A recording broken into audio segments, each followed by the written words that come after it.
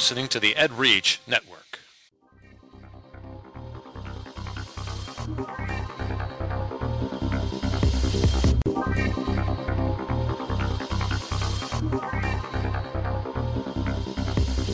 EdGamer, episode 108 on EdReach. Lucas Gillespie goes virtual with Oculus Rift. This is EdGamer for Thursday, August 8th, 2013. EdGamer is part of the EdReach Network, edreach.us, giving education a voice. A big voice. Very nice. Very rugged. This show is dedicated to education gaming on any platform. We will give you the education angle on any type of games, ranging from tabletops to MMOs. We will discuss how these games impact student learning and how they can be used effectively within the classroom. I'm Zach. And I'm Jerry. And I'm Lucas. And Lucas? Yes, sir. Even though you've been on this show more than anybody, please tell the world who you are. All right. I'm Lucas Gillespie. I'm an instructional technology coordinator for Pender County Schools, southeastern North Carolina. And I'm a gamer and a geek. And so many directions in that title, I don't even know where to count. So, Jerry? My name is Jerry James, and I'm a visual arts educator from Schaumburg, Illinois. And my name is Zach Gilbert, and I'm your host. I'm a 6th grade social studies language arts teacher from Normal, Illinois. And let's put out some love out there, Jerry. Yay! EdReach, love. Love. EdReach is hot on Stitcher Radio. Stitcher is the hottest radio platform on the internet, and they're taking education forward by giving EdReach and education innovators everywhere a great place to publish content. Listen to EdReach shows on Stitcher.com. We thank Stitcher for their support of the EdReach Network. Lucas? Yeah. How the heck are you?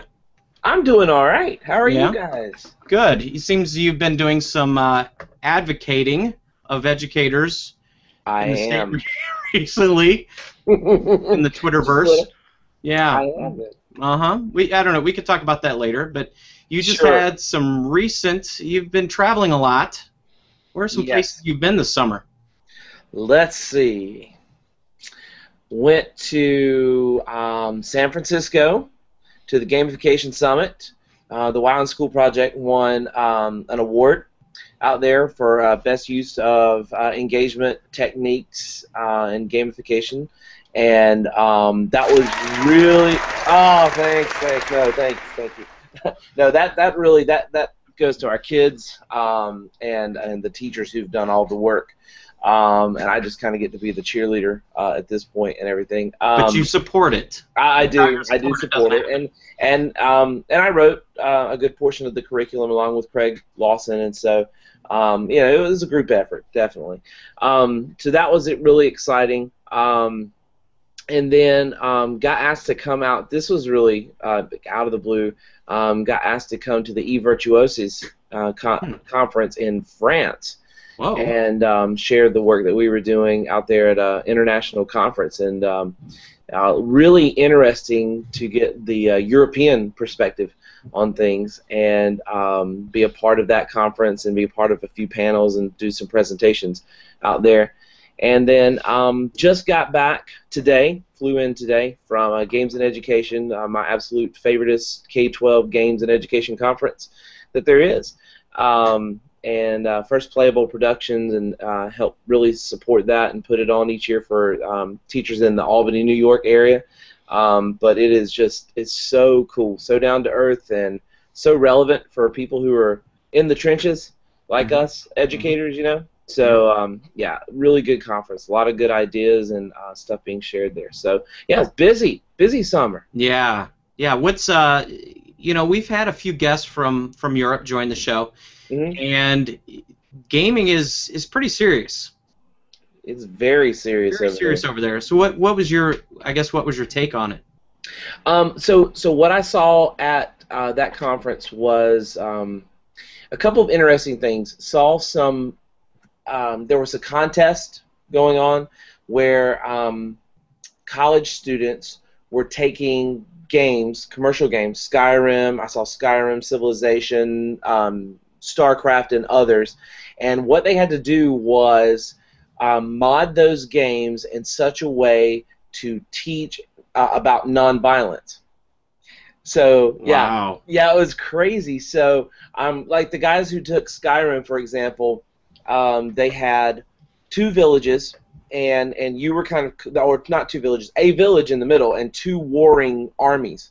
And your job was to, as a character, was to like basically go back and forth and produce a situation where they would basically put down their arms and stop and not fight each other to save the village that was caught in between. Okay. Yeah, the Civilization one was Was that 4 or 5? that was Civilization 5, and it was a scenario in which you're playing Gandhi, and you have the allegiance of several city-states around you. And I believe it was Catherine the Great is beginning to attack those city-states. And so they're calling to you for help, but you're a non-violent person. And so your job is to maintain, help them out, maintain your good relationship with them while trying to avoid war. And also getting destroyed yourself, because Catherine the Great has this huge military force behind her. Yeah. And So- Gandhi's pretty tough too, which is I find totally ironic for that game. Oh yeah. So there was that component, and that contest was going on. There were a lot of companies that were making serious games for health. There was a lot of gaming and health stuff going on there, which was really interesting. Met some really cool people out there that are working in that area. And so it was just a really great conference, and it was awesome that they asked me to come out, and it was actually my first time out of the country, so I had to get a passport for it. Oh, and everything. passport, You yeah. know, like international and stuff. Yeah. So, a lot of fun, and just really cool people. The folks who put it on were amazing, and it was just a great conference. I hope to be able to go back sometime. That sounds great. Yeah. Hey, so the Games and Education Symposium, which is your favorite. Yeah. What were some of the highlights of that? So let's see. There was a lot of Minecraft stuff going on. It was great to see that it was coming from new people. Yeah. So I mean, I was there and Joel was there, but there were a lot of other people beginning to carry on that conversation and talk about implementation, which was really cool because that means it's spreading. He likes that too. Huh? Joel likes that. He doesn't, yes, he has his product and everything, but he's like, hey, there's other stuff out there. Let's see it. It's going to make it better for everybody else. He's such a good guy. Yeah, it's he's just awesome. Yeah. Yeah. And let's see what else. Saw an amazing session by a guy named Paul. I'm gonna mess his name up. So Paul, if you're listening, I apologize. Darvasi, I think. He was from Canada, Toronto area. And he completely gamified an entire unit on One Flew Over the Cuckoo's Nest with his students with no games at all. I mean, no video games at all. And to hear him explain how it went down was enthralling. It was brilliant. And What class was he doing this with? so this was senior guys. It was all Psychology? guys. No, it was I think it was a language arts class. Okay, Yeah. well, the story, yeah. So they were reading One Flew Over the Cuckoo's Nest, and it was near the end of the year. So when senioritis completely sets in and people are just like, I'm done, that kind of thing. So he sets this up. He films some. He creates characters. So everybody's characters, and then he assigns challenges and things like that. But then he creates a currency within his class, and it's all based on the novel, the One Flew Over the Cuckoo's Nest. So they start talking about mental health, and he sets up this scenario where like he has this character that he's running as a side character. It's not the character he's playing, but he's really controlling the nurse, behind the scenes, and then convincing the kids to spy on each other, to get secrets and report back to her, and so cigarettes are the currency. Yeah. But and interestingly enough, the kids, it wasn't such a big deal that cigarettes. It was sort of like it was just based off of the book, and so and they weren't real cigarettes either. Yeah, So I hope not.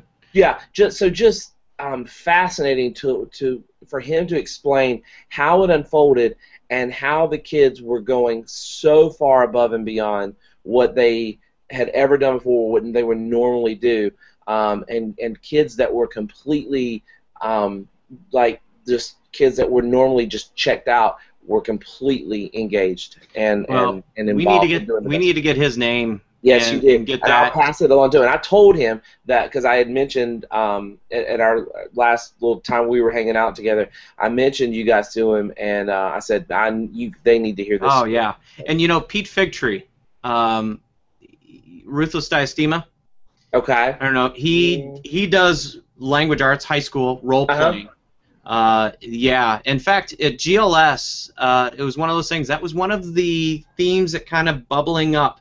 People using role-playing games, using board games. Fiasco. I don't know if you know the game Fiasco. Role-playing game. Using those in the classroom.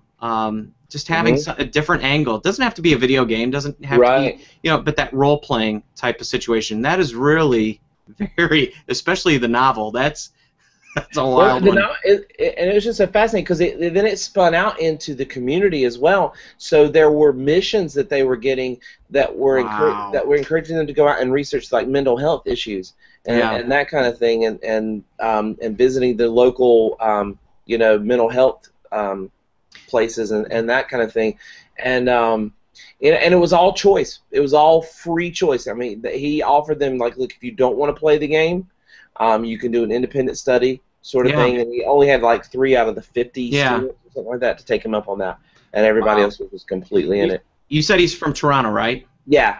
I mean, there's a lot of cool things in Toronto. Apparently. My favorite band, Rush. Yeah, my favorite band, Rush. Sarah Grimes is, I think, University of Toronto. She does a lot of work in games and education, but I've been seeing a lot more from that area. Seems to be a hotbed. So might have to take a road trip. Let's go. So very cool. And then you saw something that you started getting geeked out about, and I'm kicking myself because Jerry and I saw this at GLS, and I didn't touch it. Oh. And I don't think Jerry touched it either. Well, that's the same thing I heard from Steve Isaacs. He and I were talking up at Games and Ed, and he's like, "Yeah, I saw something there called the Oculus or the Rift." He said, "I thought it was Rift, like the MMO." And so I thought it was a game too. And so the Oculus Rift, and this was actually part. So this was the other thing that was sort of a first for me. They asked me to do the opening keynote at Games and Ed, and so my whole theme of my presentation was science fiction and video games as predictors of the future of education. And so talked a lot about Ready Player One. Have you guys read that? No. Who's...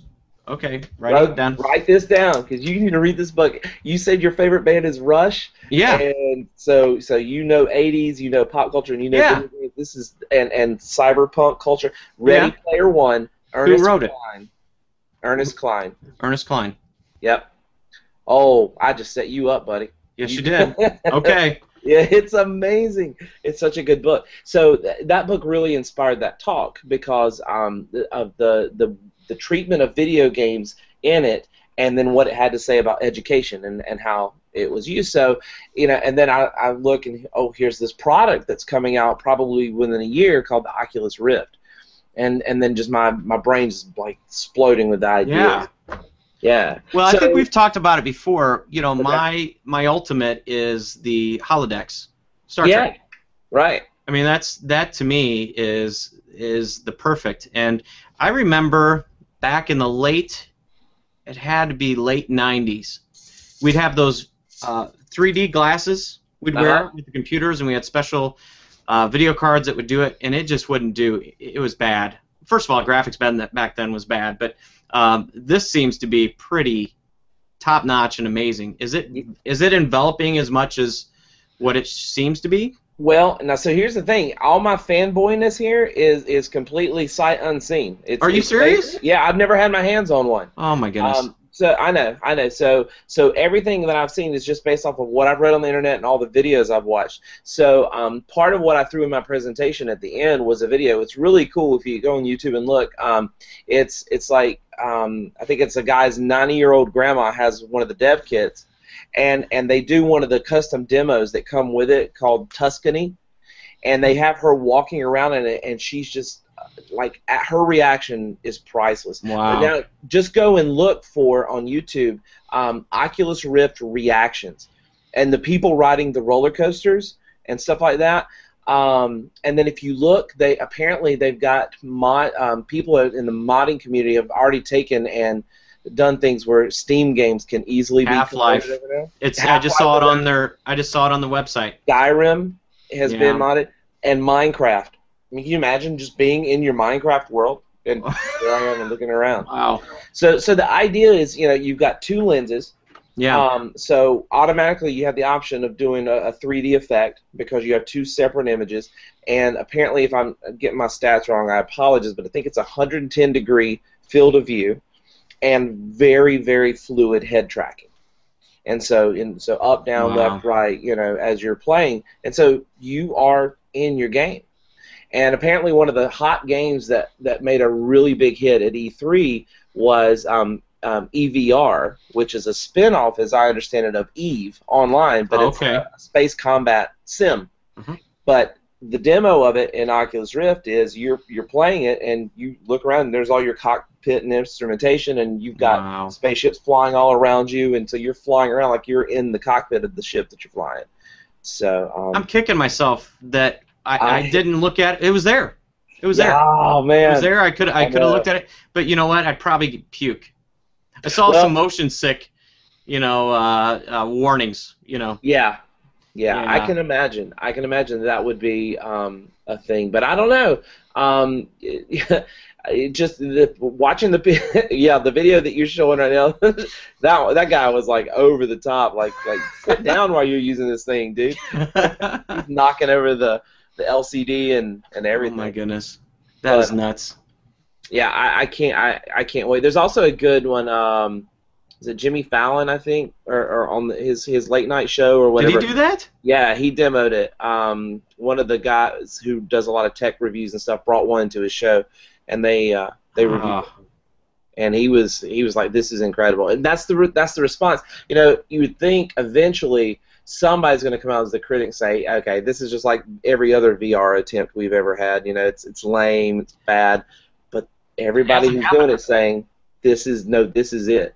Yeah, and a lot of long-time big-name game folks are signing off on this, like kind of validating it. So, wow, I want to be in my games. Oh man, hopefully it's there next year at GLS, and you can take a peek and look at it.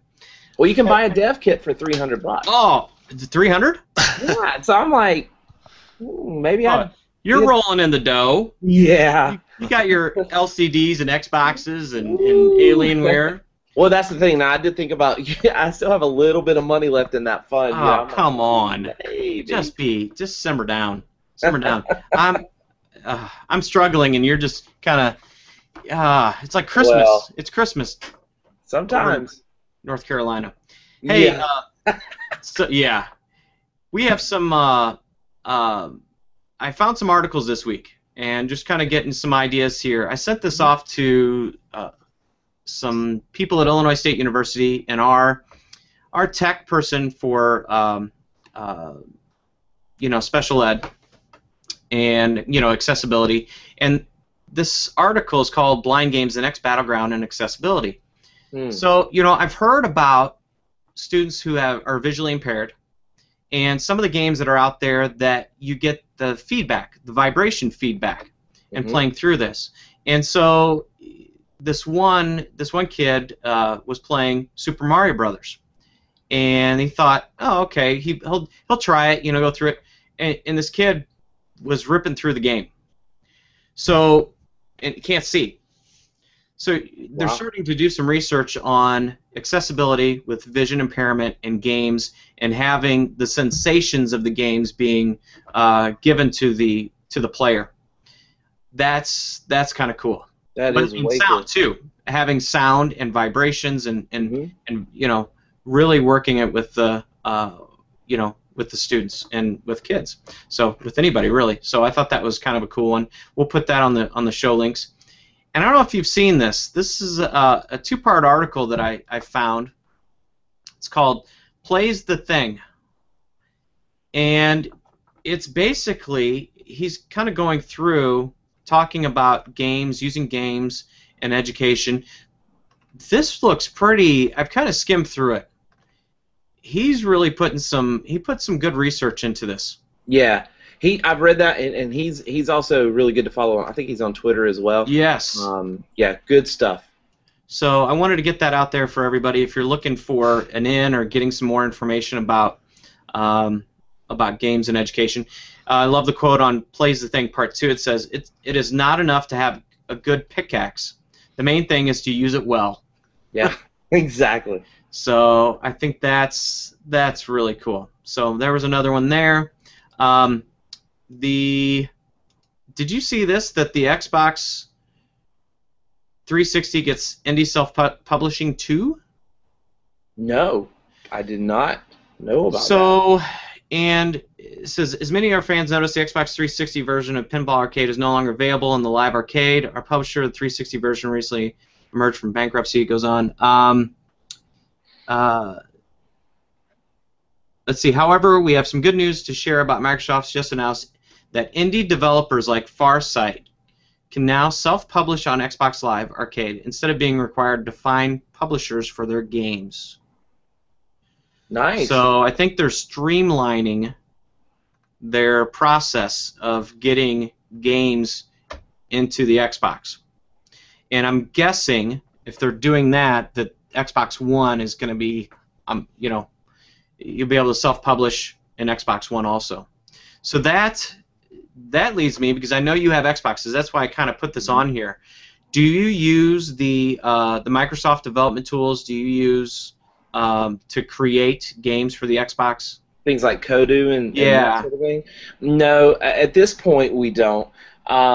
So it's possible. I would love to see that happen, because one of the things that I think that there's a real deficit of, at least in our district, and I would love to, and maybe this is a wider spread problem, is that there's not enough emphasis on coding, and I think I saw a headline or a tweet or something recently where somebody was suggesting that maybe that ought to be like from elementary on up, like a required sort of thing, like we start kids learning coding and programming stuff, and there's no current pathway for that in our middle schools and high schools. We have other vocational sorts of things, but I would love to see that happen, and I think that would be a good gateway.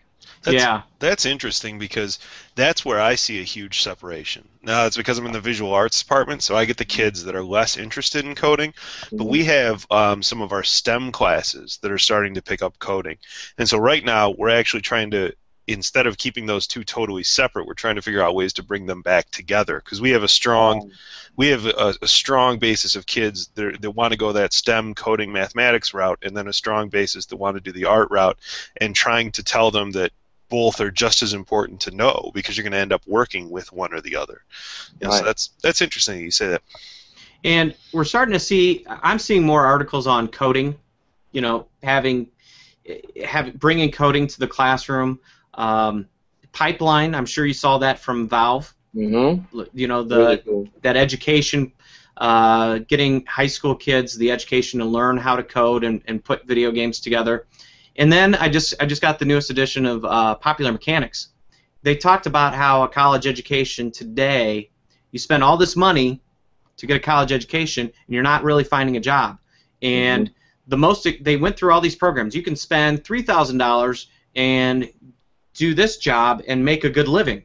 You can, it's whether it's welding or whatever it is. I mean, there's a lot of jobs out there where you don't need a 4-year education to get a good job. The last one that they had on there was $35,000 for an education to become basically a designer, a digital designer. So I guess there were people that were making The Hobbit, and I don't know if it was Transformers. They listed all these movies and video games that these people were working on that went through this school for digital arts. They spent $35,000, but they got a great education, and they're working on top-notch films and video games. That's cool. So we're seeing a push, and colleges are getting a push. And I don't know, out in North Carolina, I know you guys work pretty closely with the universities there. You know, are they making changes to help in this area? You're starting to see a streamline of getting educated, getting a job. Are they finally figuring this out? I don't know. I don't know if they are or not. There seems to be some movement in revitalizing or breathing some new life into, so at the K-12 level, breathing some new life into vocational education again, and then really kind of pushing that, and possibly with like our community colleges and trade schools. And some movement there, so some re-emphasis in that sort of middle section, I guess, of the whole, or if you would consider that even the middle section of like the academic thing, rather than like the bachelor's degrees and the pure sciences and such, but maybe more the practical technology-based stuff. So I think maybe we're moving in some of that direction, but I'm not positive yet. And everything is really kind of in flux here. There's some just interesting changes going on. The problem here, well, we have a lot of problems in the state of Illinois, which I'm sure you hear about in the news. Other than the fact that we have governors that are in jail, but whatever. Yes, there you go, Jerry. Nice. Are considered our top university, University of Illinois over in Champaign-Urbana. They're turning kids away. I mean, they're getting a ton of kids, higher level kids that are applying, and they're willing to spend the money to go to a university like that, a Big Ten university, and so they're not willing to change. Illinois State is where I'm at.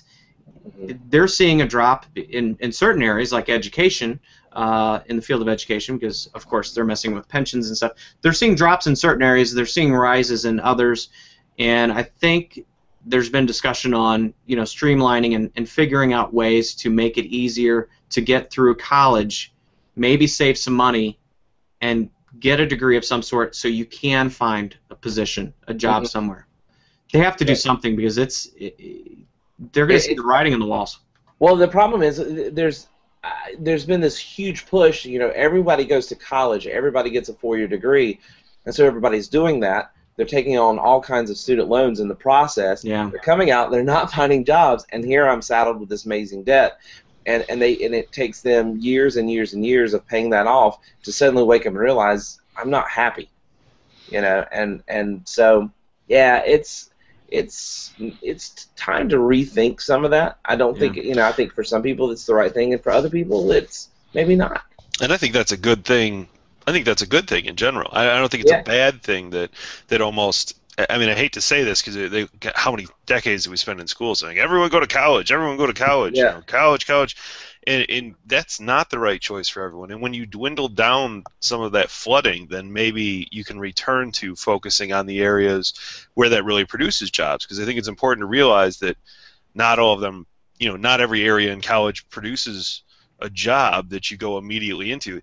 That would be probably my one question about that study too. Is like I've done studies like that after college. They'll send me something, and be like, oh, you graduated for 2 years. Are you working in the field that your degree was in? You know what I mean? And some people might say no. Like my roommate was in communications and he works in a business office now. It doesn't mean he doesn't have a job. It just means he's not working in the communications field. So that field that survey might also be something like, are you working in the exact field you graduated for? Right. Yeah. And here's the next iteration of this, and I'll just throw this out there, and this could be a whole nother episode or 2 or 3. So take this discussion and pair with it the concept of the MOOC, which is MOOCs are getting huge, and the idea of badging. And I don't mean just like cheap levels of gamification. I mean like hardcore, like you've got this certification badge or whatever that says you can do this, this, and this. How does that begin to maybe possibly supplant some of what we think of as typical brick and mortar 4-year institution to get a successful life, and that kind of thing? Yeah. I don't know. Well, and that kind of leads us to our last little article here. That was a good segue there. Thank you. Job. Yeah. Hey, so Schoology has just introduced this summer badges. So this is one thing that they've been, the 2 top dogs in this would be Schoology and Edmodo. I've used Edmodo. I like it. It's okay. I had some people talk to me about Schoology, and now that they have badges, which I really like, and I'm really liking how they integrate it into their system. And I think it's going to get better. Mm-hmm. I think we could be moving over to Schoology. So that's going to be very interesting. And I'm starting to hear more and more people talk about professional development for educators. Yep. And we're looking at our PD model and introducing that to and adding some type of gamification to that. So there's a lot out there. And part of me feels icky when I say gamification, but it's Same here. There's so many different levels. I don't know. It's I guess that's our question for the week. Is gamification? That's with me. I think what I fear is, you know how educators do this, and I don't know. Something cool comes on the scene.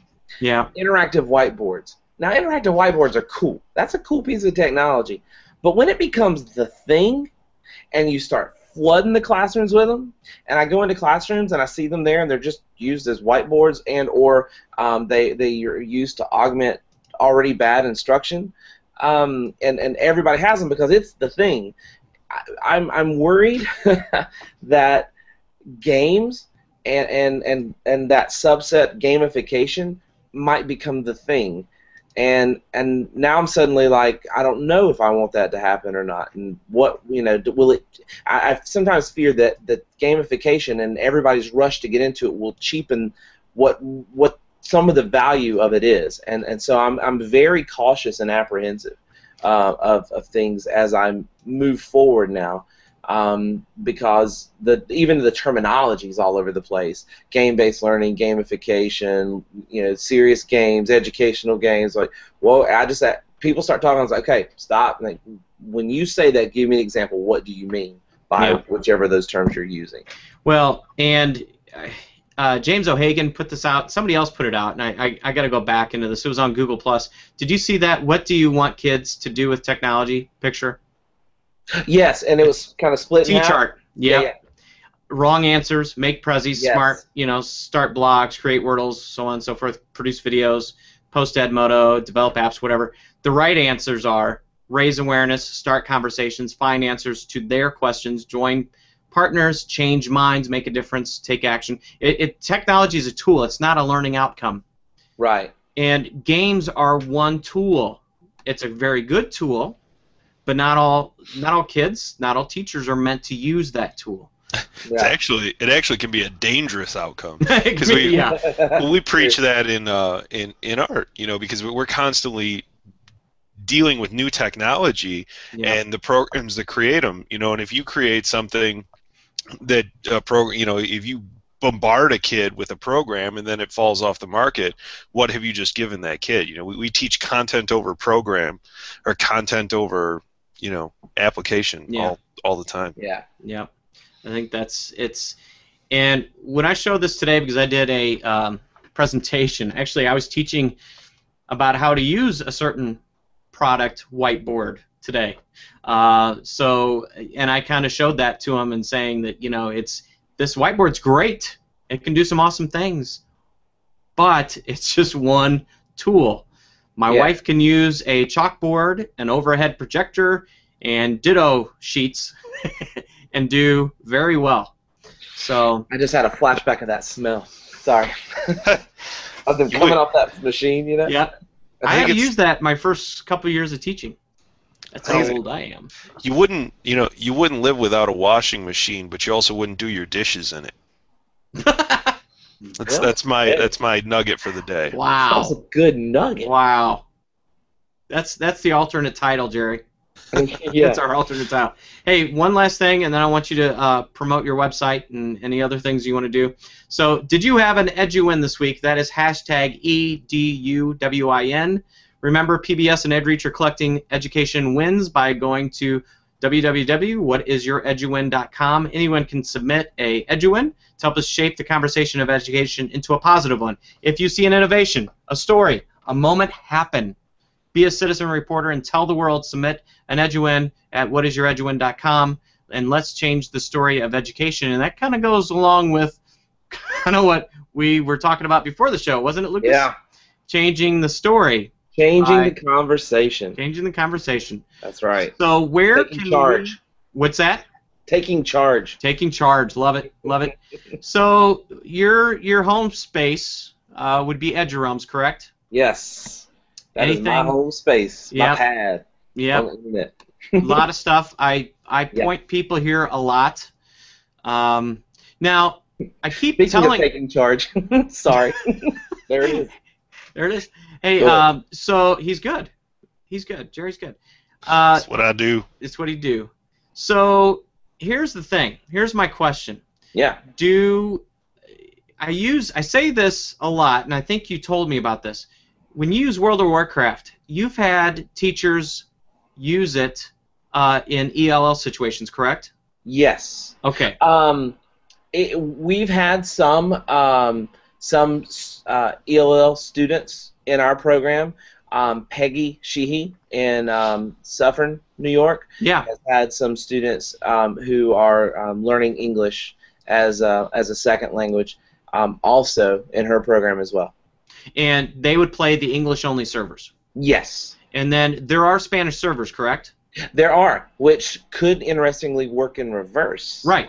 Yep. And I actually mentioned that to a Spanish teacher that's up in the Chicago area, and that intrigued him tremendously. He's like, Yeah. that is really cool. He spent a year in Spain, learning language and everything. He's like, by immersion. yeah, by immersion. And guess what you could do in the comfort of your home and That's play right. a game at the same time? Spent a year in Azeroth, learning Spanish. Is that in Spain? Something like that. No. Anything else that's going on that you're doing? Oh, yeah, let's see.